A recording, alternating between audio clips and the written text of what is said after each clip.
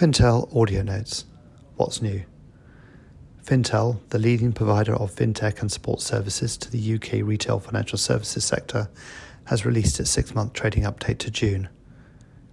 It reveals 9% growth in core revenue to £27.1 million, EBITDA margin improving from 26 to 27%, strong financial position with undrawn debt facilities, £7.6 million of net cash and over 120% cash conversion.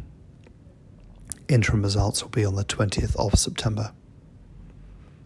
Does this change Zeus' view? Core revenue growth is higher than we forecast, so we have increased our forecast core revenue for this year, next year and the year after.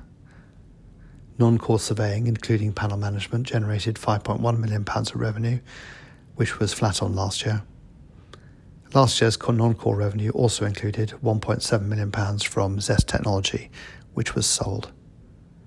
Overall, we leave our forecast, including non-core revenue and profit, unchanged. When non-core has been sold, the profitability of the core business will become clearer. Valuation.